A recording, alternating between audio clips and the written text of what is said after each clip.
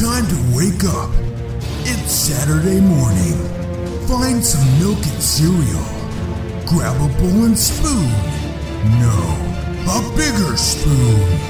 Head to the living room and take a seat on the floor while Joseph and Chris present to you Saturday Morning Cartoon!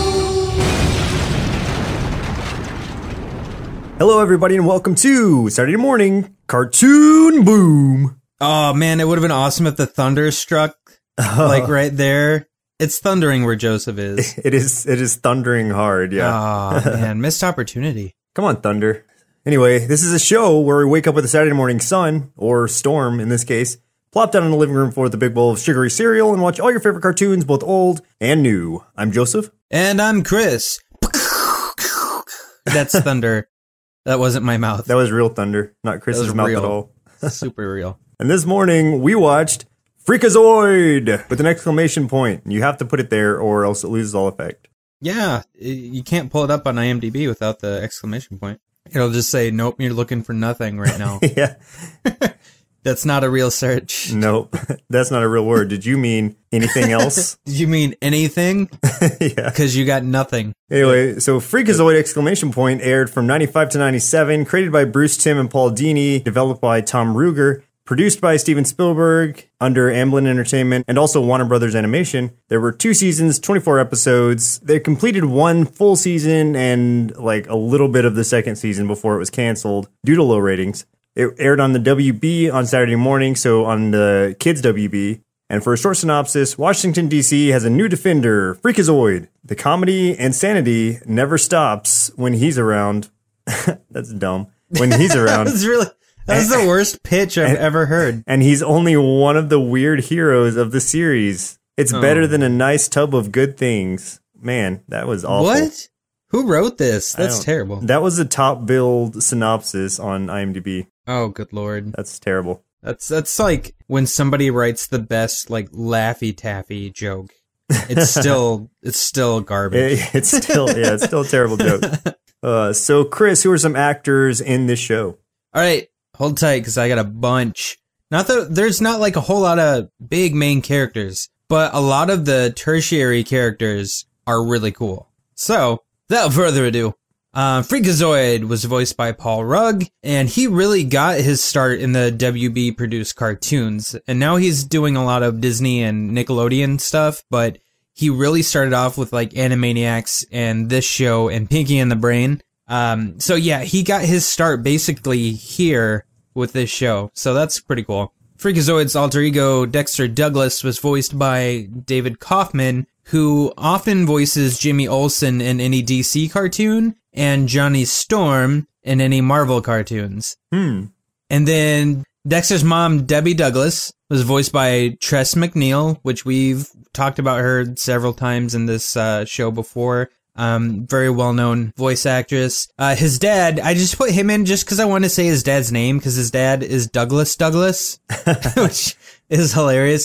He was voiced by John P. McCann. Freakazoid's girlfriend, Steph, voiced by Tracy Rowe. Cave Guy and Candlejack were voiced by Jeff Bennett, who is better known in his career as Johnny Bravo. He was the voice of Johnny Bravo in the self-titled cartoon. Oh, sweet. And in lots of the other Cartoon Network cartoons. I mean, he had a part in like pretty much everything, but that was his big one, was Johnny Bravo. Nice. The character of the Lobe was voiced by David Warner, who's a famous British actor in television and in theater. So that's pretty cool. Another famous actor, the character Armando Guitierrez, was voiced by Ricardo Montalban, the original Khan from Star Trek. Yeah. Khan!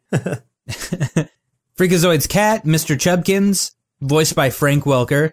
Oh, of course. The character Roddy McStew was voiced by Craig Ferguson. And the character Sergeant Mike Cosgrove, who's my favorite character of the entire show, was voiced by Ed Asner, which is super awesome. Like, yeah, Cosgrove was the character that I always remembered aside from Freakazoid, because he would always be like, "Hey, Freakazoid, you want to go get a burger from the Steiner?" And like, he would just kind of stop the entire plot, and then they would just go like eat or hang out at a fair and just be hanging out, being buddies, and then he would be like, oh, you should probably go stop this bad guy. Yeah. And then he would get back on track. But that was always my favorite part of the show. Yeah, he's just like, hey, Freakazoid, want to go to the Honey Harvest Festival? And then Right. he's like, do I? And then they would go there, even though Freakazoid was supposed to be saving someone. He would always take a break to go with Cosgrove to wherever he was. And it's real funny because when I was watching this again, I was like, he kind of sounds like Ed Asner a little bit, but there's no way that's him. But yeah, apparently it is. Yeah. Uh-huh. That was him. And it was perfect. It kind of looks like him too. Like the character of Cosgrove looks kind of like Ed Asner. Yeah, it's like he was designed after him. I bet it was too. So it was good. It was really good. So for a few tasty marshmallows out of our big bowl of Freakazoid cereal, Bruce Timm initially intended this to be a straightforward superhero action adventure cartoon with comic overtones, but executive producer Steven Spielberg asked series producer and writer Tom Ruegger and the Animaniacs team to turn Freakazoid into a flat-out comedy. Yeah, they did it. Yeah, Good so job. that kind of drove Bruce Timm away, but it made him take like a really background participation in this show as a whole. So it wasn't, even though it was created by Bruce Timm and Paul Dini, like they, after the fact, really had nothing to do with it once it started airing because it wasn't what they originally intended. That kind of made sense because as we started watching the first episode, like the way it sets up, and there's a specific joke that kind of lends itself, that kind of hinted that they may have had a hand in it. And yeah, like I got that vibe, but then, it went really, really silly, so I can see why they kind of backed away from it. Yeah, I mean, I was thinking the same thing. Like, when I saw that Bruce Timm was attached to it, I was like, really? I don't see it. And then it makes sense now after reading that. Yeah. Also, Dexter Douglas, his name is derived from other superhero alliterative names like Bruce Banner, Peter Parker, ones that have two of the same letter. Oh, that makes sense. Mm-hmm. Yeah. Emmett Nervind, the weird looking guy with like the long, like strained neck that you see in like the opening credits and stuff. Yes. Yeah, he's like a hidden Where's Waldo type character in the series. And he will be placed throughout the episodes. And then at the end credits, it always tells like how many times he appears in an episode. Really? Yeah. So it's like almost like a seek and find of that dude, Emmett Nervind. He's so creepy looking. Yeah, he doesn't do anything, doesn't really say anything. He just kind of is there in the background. And you just he doesn't really I don't think he ever really moves much, and he never talks. He's just this really creepy looking dude. Yeah. For any kids who want to try this at home, the sequence of keystrokes that triggers the bug in the Pinnacle chip responsible for turning Dexter Douglas into Freakazoid is, and I quote, @ left bracket equals sign G3, comma 8D right bracket right slash ampersands FBB equals minus Q right bracket left slash HK percentage FG. And that happened because the cat Mr. Chubkins walked across his keyboard. Yeah, of course.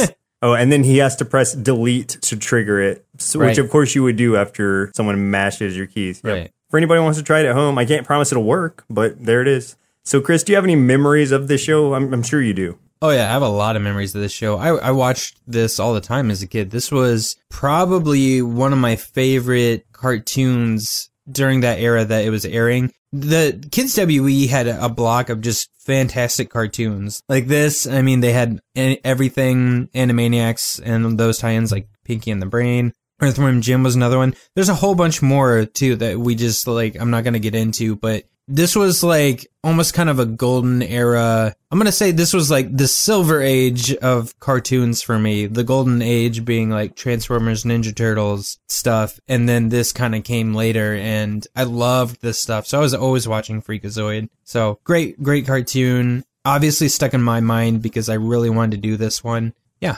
good things, stuff, watching. Good things in the stuff and the watching.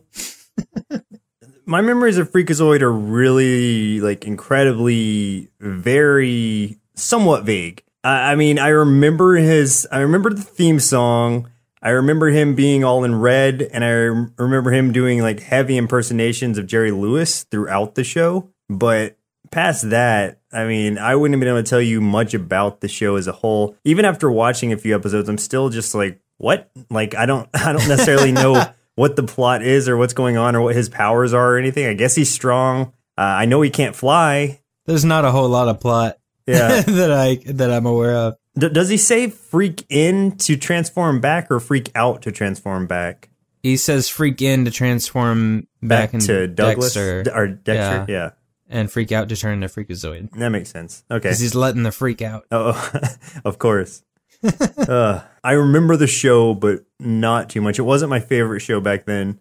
But let's go ahead and jump into the 3 episodes we watched for today's show. Very first episode, highest rated episode, and finally, random listener chosen episode. Order may vary depending on how these episodes fall chronologically, but of course, we have to start with the very first episode being, well, it's kind of a 3-parter, 5-Day Forecast, Dance of Doom, and Handman, Season 1, Episode 1. These episodes have just like a whole bunch of little segments. At least some of them do. It's just kind of a mishmash of stuff. And sometimes they'll have a theme that kind of carries through each one of them. But this one was just kind of like all over the place, I think. Yeah, this was enjoyable. Was madness. I love the intro, the weather thing, where it's just Freakazoid just saying all these terrible things like earthquakes, explosions, tornadoes, and he's all dramatic and he like just screams, and then he's like, and that's your weather forecast. And he's like actually just giving the weather report on the news. That's a weird way to open the series, but I guess it kind of gives you a tone of what to expect, which is the unexpected. Expect the unexpected. That kind of jumps us over to Dance of Doom, the main part of this this episode, which is it has the monkey, or not monkey, he's a cave guy who is just a very he's a very literate, well-spoken caveman who's kind of waspy.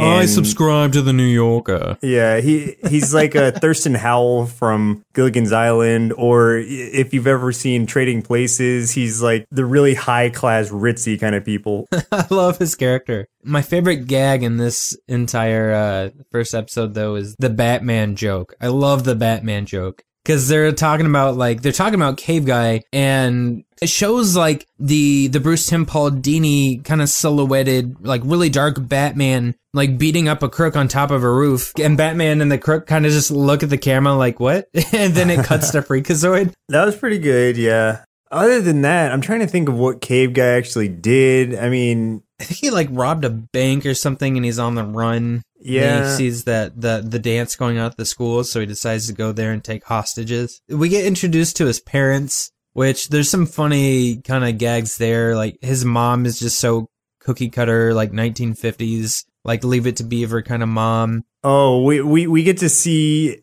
him, like she's like, why aren't you at the dance? And then he has memories of like asking these different girls to the dance. That's right. And the excuses that they make. One of them is like, I would rather be dead. One said that she had to either get her hair done or, I don't know, do homework or something. I can't remember. Yeah, but she's like one of those. Yeah, and one of them just had to get something removed. Can't do it, Dex. Got to get something removed. Yeah. So yeah, he's stuck at home, and at this point, I mean, being the first episode, we don't know. I guess the intro tells us kind of how he is turned into Freakazoid, but we don't actually see it happen. Like I didn't weird. know they at do that like point. An origin story later in the series. Yeah, because I didn't know at that point that he actually had the powers until he's like freak out and just does his thing to go stop Cave Guy. For that though, I love because his mom is always talking about making food, which it's kind of a joke that stems from those 1950s TV shows because the women are always just either cleaning or they're making food. Yeah. So his mom was talking about stuff, and then I think his dad said something about pizza rolls, but then he's like, but your mother ate them all. And like, obviously the dad's just super pissed about these pizza rolls because of the scowl he gets on his face and like looks at her. It was like, and she's just all smiling and happy. There's like 24 pizza rolls or something. Yeah. Apparently she ate all of them, and he's pissed. You can't just eat one. Come on. He starts going after Cave Guy because he wants to save the school, but he runs into Cosgrove, and he's like, hey, you want to go get a mint? So then they go somewhere, and, you know, they eat a mint. I guess it's just a mint. I don't know. I'm not sure. Yeah, I don't know. But anyway, then he's like, oh, by the way, Cave Guy's over holding all the students hostage. You should probably get over there. That's right. Another thing that they did that really has no big impact on the story, but they do a callback later that pays off, and I thought it was funny, was during that time period while they're eating their mint, they show this creepy guy in a trench coat and a hat walking around with this pocket watch, this mystical pocket watch, and he goes to a pet store, and his pocket watch has the power to turn beavers into gold. Oh, yeah. I mean, and that's kind of it. They make it sound like it's going to be something sinister is going to happen later, but basically just what happens is Freakazoid ends up beating Cave Guy, but then this guy comes out of the woodwork, and he's like, do you want to see something mystical and strange? And Freakazoid's just like, no! And just starts yelling at him. And the guy gets like so like scared, and he's like cowering and like trying to crawl away. And Freakazoid's just like ripping him a new one, just yelling at him and all kinds of crap. Yeah, something funny about that is originally he was just supposed to say no, and that was it. But then the guy who played Freakazoid just kind of went on a tangent, and they kept it all in. Yeah. Oh, that's perfect, because that was hilarious. Like, that was a really, really good gag, too. You know, that to me, like, that was kind of annoying to me for some reason. I don't know if I was tired when I was watching the episode, but I was like, come on, just wrap it up. Like, I liked that, but there was other parts of this episode that annoyed me. Like, whenever he did his, like, Jerry Lewis kind of, like, songs and stuff, like, I was getting really annoyed because his voice was just so obnoxious. Which part? I'm trying to remember that It's part. like when he's in the gym fighting Cave Guy, and he's, like, sitting on his head, and he's singing something. Oh, yeah. I remember, and I was like, oh, this is awful. Just stop. Yeah. Maybe that's the part I'm thinking of that really annoyed me. It could have been both, though. I don't know. It could have been both. And then after that, they do this little bit where the Animaniacs sing a song called Freakazoid and Friends, which was pretty funny. They mentioned Freakazette. She's never mentioned again or shown in the series, But it's Freakazoid sung to the Animaniacs tune, basically. So Freakazoid was with the Animaniacs in this cartoon. It was a crossover. This is the first shared universe. The Avengers totally stole it. They must have. They got it from Animaniacs and Freakazoid. Freakazoid did it first. I do like, though, the last bit was a really short one. It was where Freakazoid was fighting the Lobe.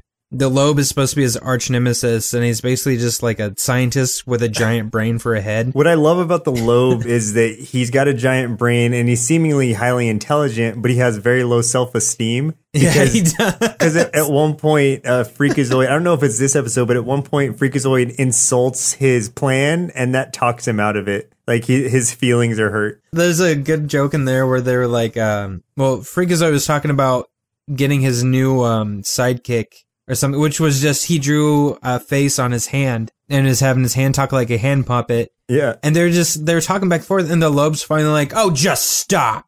This is stupid. That's just a hand. And just the way he says it, like, just stop.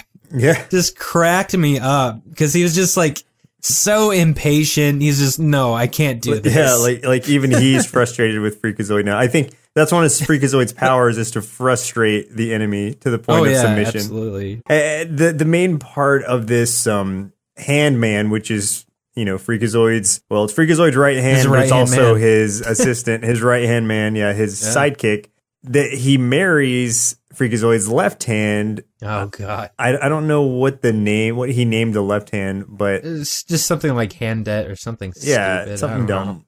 That part was stupid. Maybe hand woman. And that lasts a really long time though. Oh my God. Like that takes up a huge chunk. It's like 5 minutes of that. It really is. Just his hands kissing and then getting married and then kissing some more and then going through an entire scene of that. And that's the point where I'm like, just like the other parts where he's singing songs and stuff like were annoying me. I was like, man, come on, just wrap this up.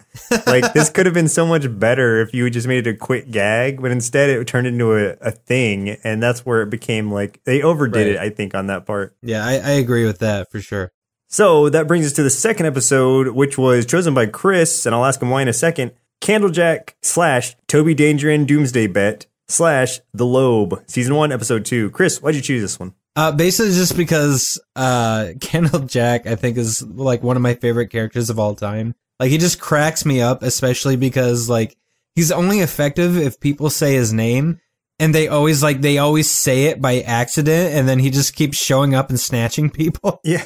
I'm not sure what his main, like, motive is, but his thing is he's like a creepy fairy tale-ish kind of like urban legend thing. Like if you say his name, like a kid says his name, then he shows up and ties him up with a rope and just carries him away. never to be seen again. I guess that's what the kid says. You don't see it happen at all. You see him get tied up, and then they're all just kind of in a line, and he has to go like rent a bus or something because he's never captured that many. He's never captured that many people at once. Basically, like, everyone's stupid and they keep saying his name. And at one part, he's like, I'm going to need more rope. Yeah. He even comments on it where he's like, you're not a very bright bunch, are you? And the thing that I remembered about this was, like, the Screamo-Vision thing. Where they're like, this is presented in Screamo-Vision. They basically give you cues when to scream, and you'll just hear a voice go, scream. Yeah. And then you just hear all these people screaming and stuff like that. Like, the first clip is just like an old movie of this woman screaming with her hand over her face and stuff. And yeah, like I think that's funny. They do a couple episodes similar. There's one called like Relaxovision or something where I remember something like dire would be about to happen. Then it would just show like an aquarium with fish, and it'd be playing this like really mellow music, like do do do do do, like elevator music. Yeah. Basically. But I always, like, those were my favorite jokes that they did in this show. So I had to pick one, and I love Candlejack. So I definitely wanted to get one with him in it. So I obviously picked this one because of that. I like how it starts where they're around the campfire and they're trying to tell scary stories. And the kids are just like, and everything turned to wood. And the kids are like, yeah. And then I like the girl where she's like, the scariest thing in the world is when you reach for something and then it's not there. And they're like, huh? And then she's like, because it got turned into wood. And then they're like, right. And Freakazoid's like, I think the scariest thing that could ever happen is if they gave Sinbad another TV show. And all the kids like scream hysterically and run away, like go hide inside their cabins. Yeah. You see like Freakazoid talk to his girlfriend Steph for a little bit, but then it cuts back into the cabin when they're about to actually start the Candlejack stuff. And I love this little kid because he sounds so sincere, and he's like, you don't believe all that stuff about Sinbad getting another TV show, do you? The other kid's just like, no. Nah. The network has precautions to prevent that sort of thing. That was funny. Yeah, where the first episode was a bunch of really silly stuff. Like, I feel like this episode had a lot of really good jokes in it. Yeah, I agree. It's much more clever. The first episode overdid it a lot for me, but this episode really kind of dialed it down and made the jokes actually stick. Made me laugh a few times, definitely. Right, and then this one was where Cosgrove took him to that fair. Oh, the honey fair. The honey festival or whatever. yeah, honey festival. And they're drinking like some sort of honey drink, and Cosgrove has like this thing on his head with little bee antennas like on springs sticking off his head. But it's really funny because they'll like cut to other people like narrators, or like they have this scientist talking about how preposterous it is that a being called Candlejack could exist and stuff. And every time one of them says the names, Candlejack shows up and they get taken. Yeah. It just keeps happening. What's good about that, what I really appreciated was the fact that they kept that in as part of the continuation of the Candlejack story, because you saw that guy later tied up in the background as part of his group. Right, like at the end of that part of the episode, he's like, that scientist is stuck in there. Yeah, he's still with all there. the kids like in a cage or something. One of Candlejack's weaknesses is he's very attracted to the smell of pie. Yeah, that's true. And that is how he's inevitably captured. Freakazoid builds a trap and puts pie in it. A very poorly built trap, but there is pie, so it works. So it worked, yeah. Yeah, my favorite part of this episode, I think, and maybe the series that I saw as a whole, was this next part, the Toby Danger, which is, it's like this was like a really short segment, but it was in the vein of Johnny Quest, very much Johnny Quest-ish. Yeah. What's great about that is that Toby Danger and Dr. Vernon Danger are played by Scott Minville and Don Messick, respectively, and those characters are spoofs of Johnny Quest and Dr. Benton Quest from Johnny Quest, who were also respectively voiced by Minville and Messick. So they have the original Johnny Quest and Dr. Quest playing these voices, too. That's awesome. I didn't know that. Yeah, that's really cool. Do you remember what the name of the guy is that was supposed to be the spoof of Race Bannon? Yes, I do. It was, I had it. Oh, Dash O'Pepper. Oh, that's right. Dash O'Pepper. He was funny because, like, through the entire bit, he's always throwing barrels at people or, like, robots, and, like, He just always has a barrel for some reason and just throws it. Because Race Bannon is, he's action-oriented. He's the action-oriented guy, but in this case, like, they overdo it with Dasho Pepper, and he's constantly, like, putting his life at risk and jumping out of things and throwing things at people. It kind of reminded me of Venture Brothers in that way, too, because Venture Brothers is also a spoof in the same vein. Mm-hmm. But this, like, predates Venture Brothers by, like, a decade or something, so... Yeah, this was kind of like a predecessor to Venture Brothers in that way. Exactly. And it's so funny. I loved that whole thing. I liked how Toby Danger kept trying to sneak into that nightclub or that casino. Yeah. At first he was dressed up like Mr. Peanut. And he's like, no, I am the real Mr. Peanut, I swear.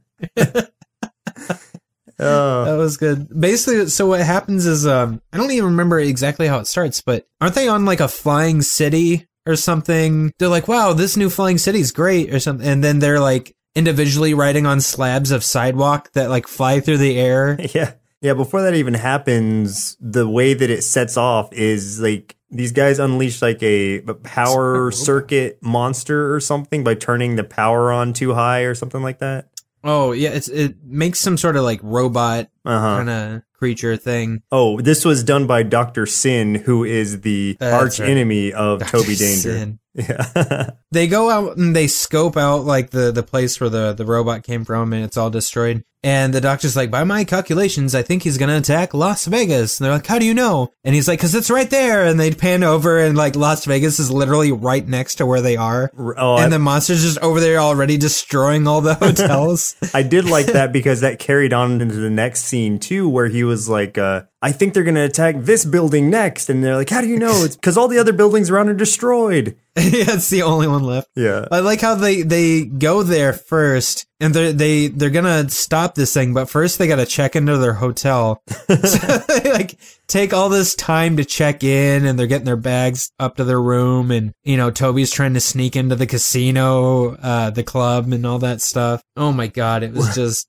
hilarious. The scream that they kept doing during this episode was like, "Aye!" Like the crowd kept doing that scream. Yeah. Oh man. At one point, so Dr. Quest is having to sap a lot of electricity to power his machine that is fighting this robot. And so at first it puts out the electricity at the airport, and then it puts out the electricity in this nightclub where this kind of a guy who's like Ray Charles is playing. Oh, yeah. And because he's blind, like the lights going out does not stop his performance at all. He doesn't notice. He just keeps playing. Yeah, and I thought that was kind of a clever little thing that they threw in. They don't mention it at all, and they don't elaborate, but you kind of just pick it up right away, and it's like, oh, that's pretty funny. I think one of the best parts is towards the end where the showdown is finally happening, and Dash is on the top of the robot with Dr. Sin, and the robot's pretty much like shut down. It can't do anything. And Dr. Sin's like all but like given up, and there's kind of a pause, and then Dash just kicks him right in the face and like knocks him off the robot. Yeah. It's like so hard too. They make it look so painful. I like how in that part before that, Dash throws that barrel at the robot's face. At the robot. Yeah. He's just always throwing. He even throws whenever was it Toby's sister is in the casino and somebody starts giving her trouble, he just throws a barrel and hits the. Oh, it's because Toby gets put in like a jail. Oh, that's when she's like, all right, I'm going to roll the dice. And if I win, Toby goes free. And if you win, you can keep him. And then she rolls the dice, and all of a sudden, he's just like, heads up, you heathen monkeys, and throws a barrel at him at the table. And it breaks the table in half. Yeah. The dice go flying everywhere.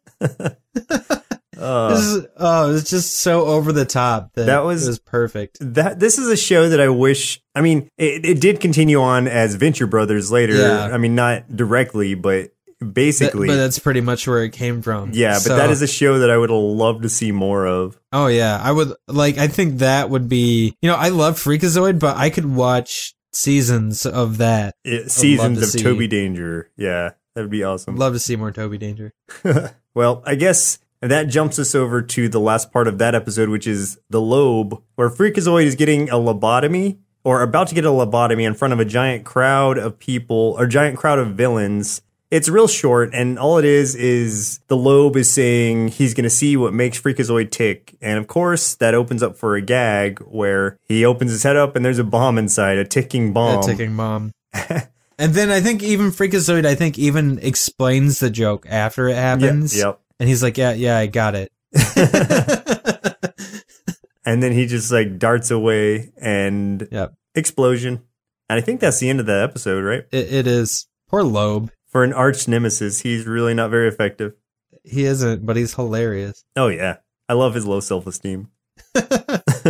This jumps us over to the last episode that we watched for today's show, The Wrath of Guitierrez, Season 1, Episode 13, which is the highest rated episode, and I think understandably so. But this one was actually a full episode of just this. Like, there were no segments. It was all one portion where evil computer genius Armando Guitierrez finds a way into the internet and Freak must defeat his powerful enemy. So basically he becomes like Freakazoid. You know, he becomes all blue. He's got the crazy hair, but it's kind of in reverse. Like he's wearing reversed, like different colors. And his hair is white with a black bolt instead of black with a white bolt. And he's muscular. Yeah, he repeats the keystrokes that I mentioned earlier in the episode. So if you want to become like Guitierrez, insert those and hit delete.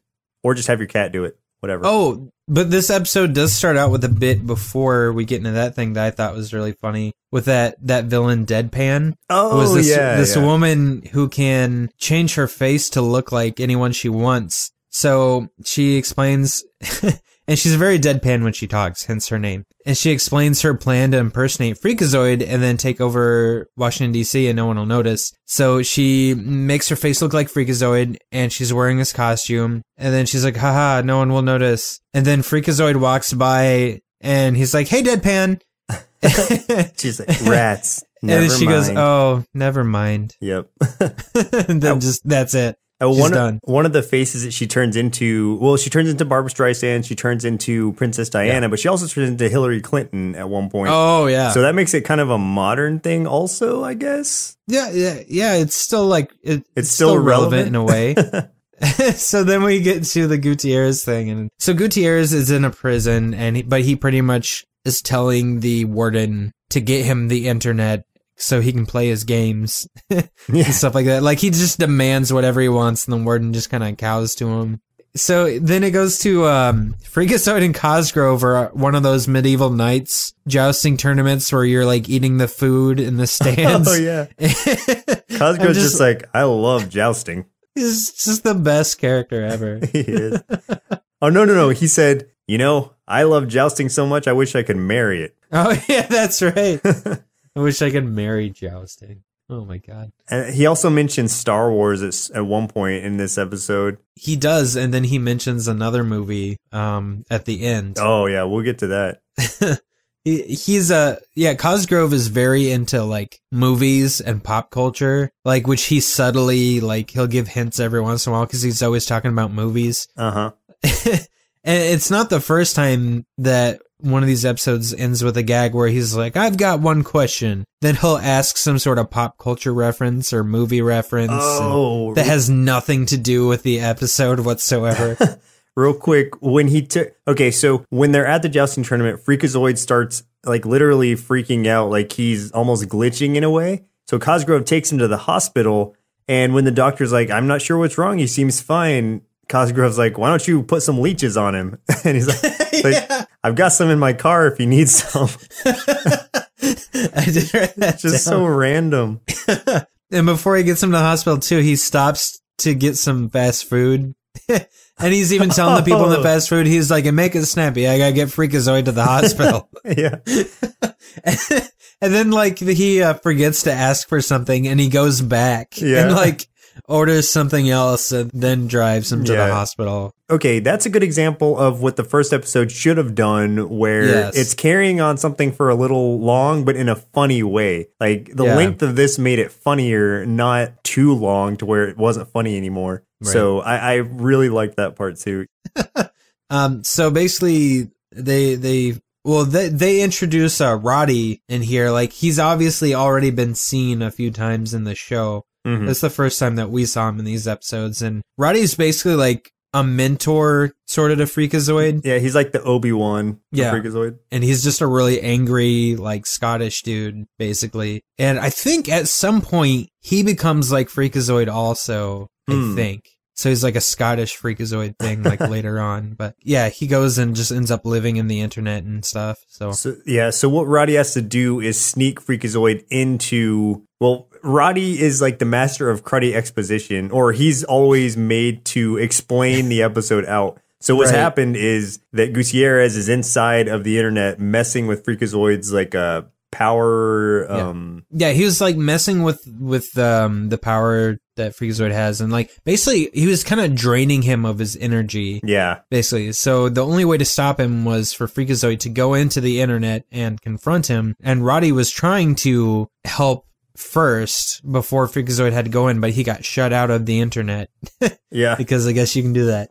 So then he tells Freakazoid, like, that Guitierrez basically sent out an invitation for like a showdown, and that he's the only one that can get in. So he gets Freakazoid into the internet, where he confronts him.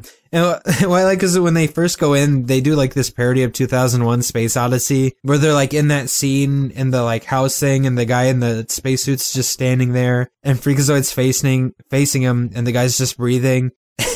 And it's just, that really weird, eerie, creepy scene. But then he's like, "Can you tell me where the bathroom is?" And Freakazoid's like, "I don't know." And the guy's like, "Shoot." And then just walks away. Yeah.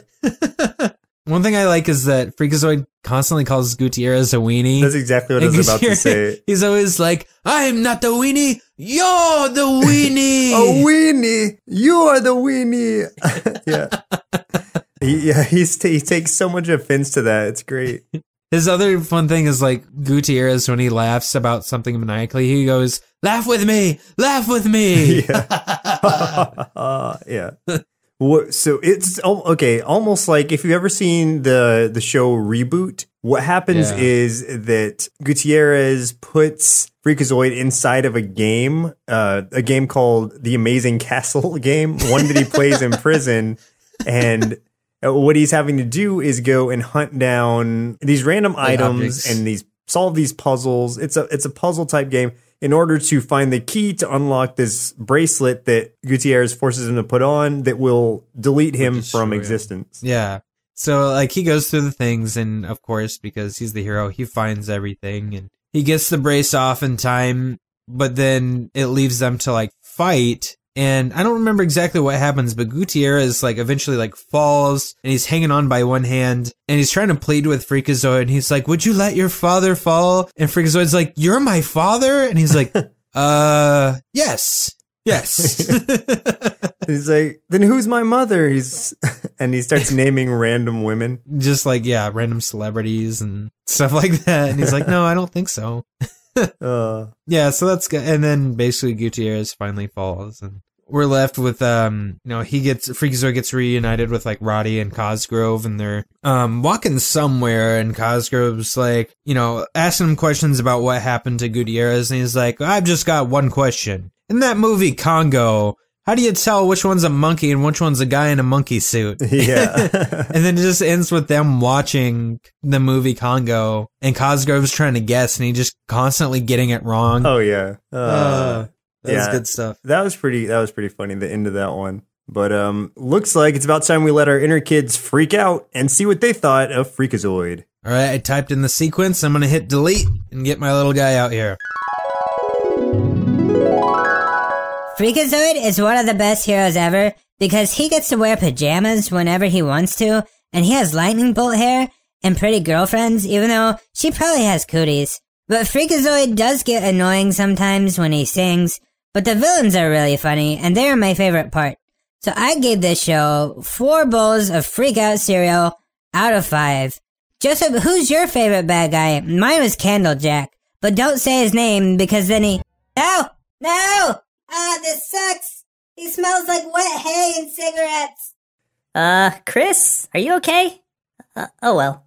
After watching even an episode or two of Freakazoid, it was very apparent how heavily it relied on slapstick and breaking the fourth wall. Almost too heavily. I get what it was going for, and don't get me wrong, there were parts that did make me laugh. The real standout characters being Cosgrove and the whole Toby Danger bit. but I also felt that it borrowed a bit too much from its predecessors. Given the choice between watching the rest of Freakazoid and trying to figure out whether the monkeys on Congo were real or just guys in suits, I'd probably opt for the latter. I'll give Freakazoid 3 big bowls of candy Applejack cereal out of 5. I didn't dislike it, but I don't think I'll be jumping on the cult bandwagon anytime soon either. Freakin'! Good job, kids. And, well, I don't know what happened to my kid. Obviously, he's still alive because I would be gone. So, do you have any final thoughts on Freakazoid? Final thoughts. I mean, kind of like the kids said, I thought it was okay. There were some standout parts, and maybe I just got really tarnished by the first episode. I guess hitting my wrong button so hard, but the rest of it, yeah, it was good. There were some really funny parts in the last episode as well, and the second episode, I enjoyed all the segments of it. So it could be unfair to judge it based on just those 3, but this is what we had. But if it continued based on what the second episode had to offer, then I think I could probably up it a few points, and I would probably enjoy it a whole lot more. But if we get more of what the first episode gave us, then it's just not the show for me. Yeah, I get you. Yeah, that first episode was kind of a train wreck. But the other 2 were pretty good. And from what I remember, most of the show was more similar to those other 2 episodes. Especially like the Screamo-Vision thing. Like I said, they did a couple different versions or different takes on that sort of idea, and some of them would play out throughout the entire episode. It would just keep revisiting that stuff, and I always thought that was really funny. But, you know, I enjoyed it. Freakazoid to me is kind of like kid-friendly Deadpool. Like, he's just absolutely ridiculous and funny. And I just now realized that I swear to God, the Incredibles suits are based off of Freakazoid's suit. Because it's pretty much just the red pajamas with that like black and yellow icon in the middle, and that villain's hair kind of looks like Freakazoid's if I remember right. You know what? Like the style. Something else just to point out real quick is that Freakazoid's suit, and I guess Freakazoid in general, his character, a lot of it was inspired by Madman. It was an Image comic made by Mike Allred. Huh. And there weren't ever like legal pursuits of it, but Bruce Timm initially came to Mike Allred and said that, you know, he was heavily inspired by Madman when making Freakazoid. Mike Allred was upset that he never got any credit for or inspired by things, and the main stick out being the exclamation point on his chest, and that's what kind of really, I guess, upsets Mike Allred to this day. It's kind of a crazy thing. I mean, it wasn't a huge deal, obviously, because there was no lawsuit or anything, but it was something that definitely annoys him. I could see that. And maybe the Incredibles are more based from that thing than Freakazoid, but there's a big, like, there's a lot of similarities there. But anyway, even though, like, Freakazoid is the main character, my favorite part about it was more of, like, the villains. Kind of like Batman has the cool rogues gallery. This one had just a whole, like, basically that same thing, but all the villains were just really goofy and hilarious. Caveman was hilarious. The Lobe is awesome. And like Little Chris mentioned, my favorite one was Candlejack. And, oh crap, I said his name. You already stole the younger me. Doesn't that count? Son of a... Okay, well, anything else about Freakazoid? Nope. Well, listeners, it looks like our milk supply has now run dry, so it's time for us to say goodbye. And next week, we'll be watching... Arthur! Seriously, can someone, like, get me out of this rope? Once again, I'm Joseph. And I'm Chris. And we'll see you, or at least I will, next Saturday. Oh. Presented by Nerdsloth, a place for lazy nerds. If you like what you heard, consider donating at patreon.com/nerdsloth so we can continue bringing you quality shows. Be sure to also leave us a review and share your favorite episodes and clips on social media. If you're looking for more content, visit us at nerdsloth.com.